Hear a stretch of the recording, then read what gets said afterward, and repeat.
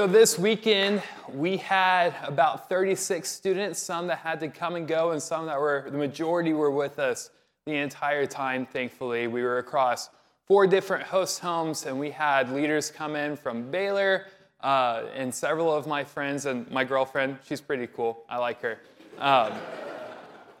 But they led our students very well. So we started Friday night, we had a worship session, and then we had small group times at our host homes.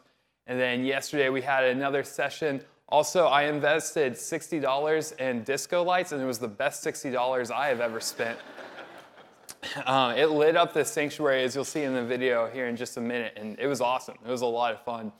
And then for lunch, we had a hot dog bar courtesy of the Tyras and their life group who took part of their Saturday to come and serve food. Very, very thankful for them.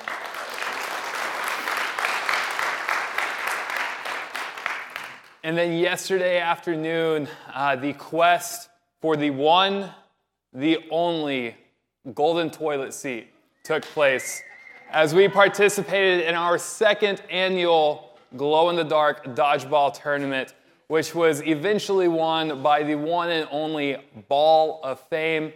That was one of our great team names. There was also No Roberts and Dwayne the Burt Johnson, which was my personal favorite. And what was the other one? Balls of Glory, because it's glow-in-the-dark dodgeballs, yeah. So we had a blast doing that, and then we had Freebirds Tacos last night, and our last session was truly awesome. Our speaker, who, by the way, we'll talk about this a little bit here in just a minute. I had a speaker booked since December, who's a good friend of mine, and we'd been working on what we were going to talk about, how it correlated with everything we were doing on Wednesday night, and he had prepped a ton. He was really ready for this weekend. He was super fired up. And then at 8:30 Thursday morning, I get a text from him that he's running a 103-degree fever and more than likely has the flu. So I call another friend who at 9:30 Thursday morning had no idea that we were even having this event, and then got official word 9 o'clock Friday morning that he was doing this and came in, and you would have had no idea that he was going off of 10 hours of notice. He did a phenomenal job for us. He's one of my friends. His name is Joel. He did fantastic bringing the word, and we'll talk about in a minute what he talked about. I had a great session last night, followed up by an ice cream bar, and our students went back to their host homes. And we truly had a great weekend. We are very thankful for, again, the Tyras and their life group and sacrificing part of their Saturday. We're thankful for the Foyts, the Niemeyers, the Landrums, and the Reinwalds for letting middle schoolers and high schoolers invade their home for a weekend. Yeah.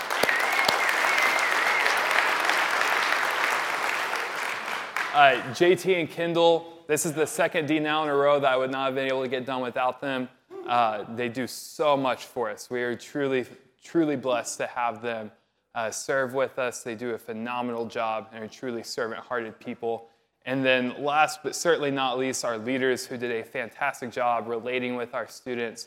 We had 2 former students, actually, that came in from Fort Worth and Stephenville to lead our students. So truly a phenomenal weekend, and we're going to hear from some students now. So if I talked to you a minute ago, if y'all can go ahead and come on up.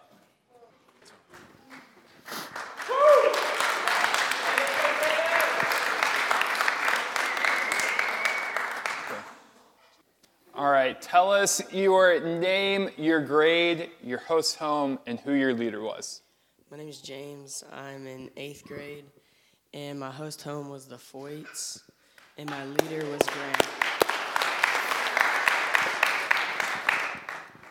Who's your leader? Grant Holland.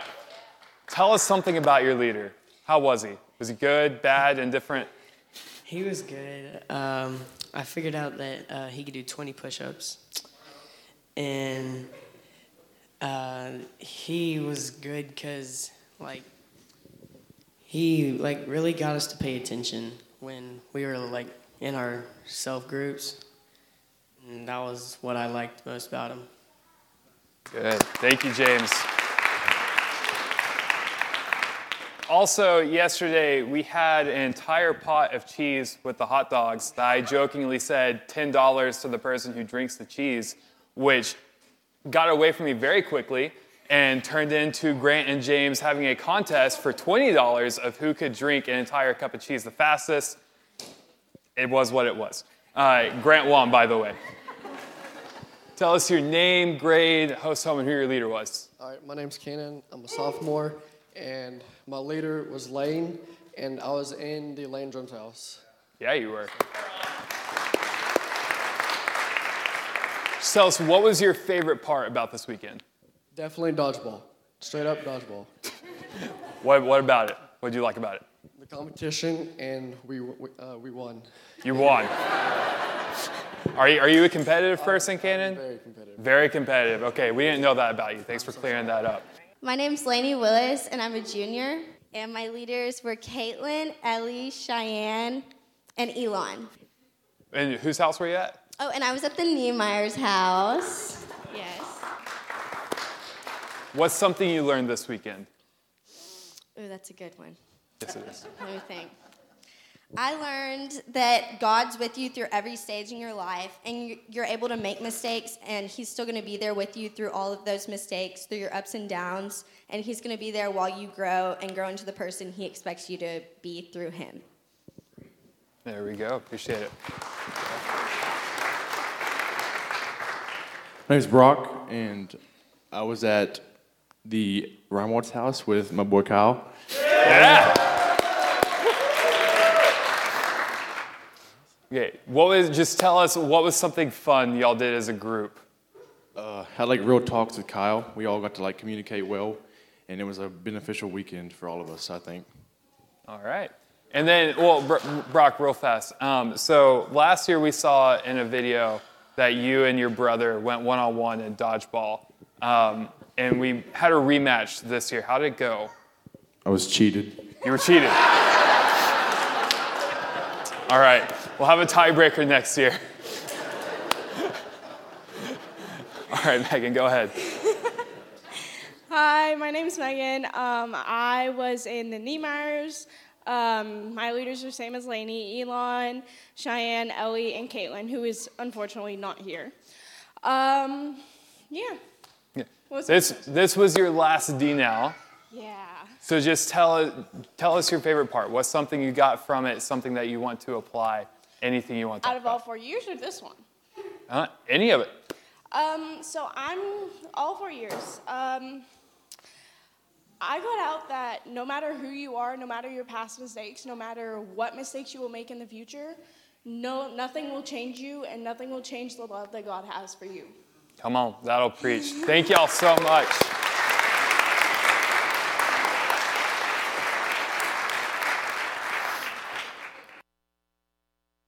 Sweet. Well, I'm going to keep this short because y'all are hungry and I need a nap.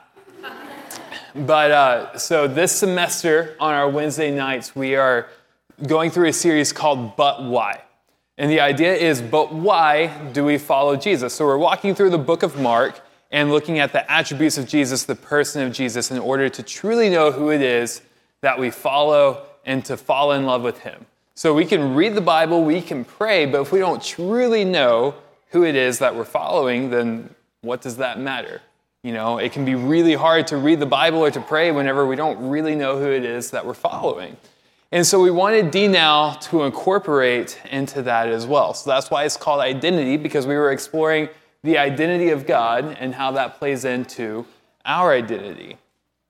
So what we did is we walked through Genesis 1 through 4, which whenever our speaker told us that that's what he was going to do, was go through Genesis 1 through 4, to be honest, I was a little confused because we've been talking about Jesus. But then whenever he started explaining it, it really made a lot of sense of how that really, those 4 chapters can really show us the identity, the character of who God truly is. So we looked at Genesis 1 and we looked at God as a creator. And you know, you don't create something that you don't love. So that truly showed us who God is, that He is this loving creator. But then Genesis 2 shows us that He doesn't just create us and then leave us. Because Genesis 2 talks really specifically about God creating man, about God putting in effort into what he was doing in his creation. And so our speaker, Joao, talked about God being a gardener. Because, if you plant a seed and then you just leave it, it's going to die. But if you give it a trellis, if you water it, if you give it sunlight, you fertilize it, it's going to grow into what you want it to look like. And so that's what God does for us, as we saw that God is a caregiver. Because you put a lot of care into your garden, and God puts a lot of care into us, into how he created us, how he loves us, how he cares for us day in and day out. Then Genesis 3 and 4, as most of us know, is where things get a little bit hairy. That's where God's creation turns against him and sin enters the world. So we looked at, yes, we need to know sin as a reality, but ultimately it still shows the character of God and that he delights in showing mercy and grace. And that is God as a now recreator, that he created us in his image, and that image has fallen, that he recreates and he delights in that. And there are so many attempts for man to run away from that recreation, yet God continues to show grace, to show mercy, continues to recreate, and that's the care and the love that he shows us. And so I think it's really easy for us to read those 4 chapters sometime and just see Genesis 1 and just see the creation and not think about the creator. And sometimes we can look at Jesus' sacrifice on the cross and see the redemption and not the one who is doing the redeeming. And whenever we do that, we lose sight of the character of God, of his identity, and how that plays into our identity as followers of him, as followers of Christ. So that's what this whole weekend was about, is we are exploring the identity of God, so that plays into our identity, because for one, our band this weekend did a great job of incorporating scripture into every set. And last night, at the very end, we read Galatians 2:20, for it is no longer I who live, but Christ who lives in me. So if we know this identity of Christ, we know this identity of God, and that is now my identity, then it is he who lives in us, it is he who is changing the world, he who is changing us so that we can be the salt and the light of the earth for him. It is him living in us to care for us, help us grow to look more like him, to recreate back to that original creation that he intended. And so maybe that's where you are today as well. Maybe we focus too much on the creation and not the creator, and the redemption and not the one who is redeeming. So as our students are walking through this, as we walk through Mark this semester, maybe stop and think about that as yourself. Stop and think, am I constantly thinking about who God truly is, about his identity, how he loves us, how he recreates, how he is a redeemer, he is a lover, he is a caregiver, etc., etc. And so this morning I challenged our students every day this week to take morning, afternoon, and evening to think of God as a creator, a caregiver, and a recreator personally in our lives. Take 3 minutes in the morning, afternoon, and evening, and to help them fall in love with the character of God by doing that. How did he create you? How did he show his love in the way that he uniquely and wonderfully created you, created everything around you, designed community, designed this earth, everything that we go about? And then what has he done in your life recently that shows his care for you? How he cares regularly, how it wasn't this one-time creation and then he started the world spinning and then just left it, but that he cares regularly for us. And then recreation, how has he shown redemption for you personally, shown redemption in your life? So take that challenge with our students. Take 3 minutes in the morning, afternoon, and evening and think about that. Our God, our personal God, our Savior, our Creator, Redeemer, Caregiver, and how we can grow in that love for him and see his wonderful identity and how that plays into our identity as followers of him. Because it is no longer we who lives, but Christ who lives in us.